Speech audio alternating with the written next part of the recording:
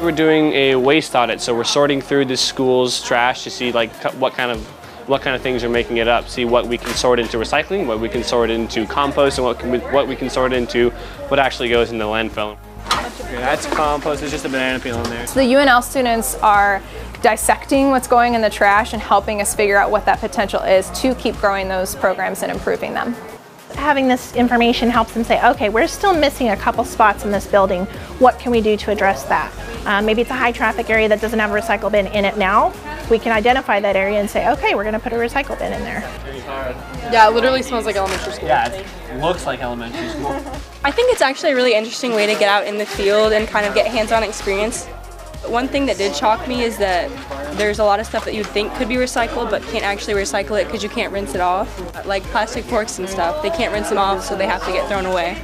They're learning about daily waste and what that actually looks like on the ground. They all have a sort of underlying thread of passion toward doing something sustainable or making a difference in this world. And so this gives them a real local practical way they can start doing that.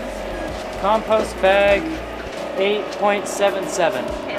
It's really just valuable for us because if LPS tried to do these waste audits, I don't have a large staff, so it would take us a really long time and probably just wouldn't happen.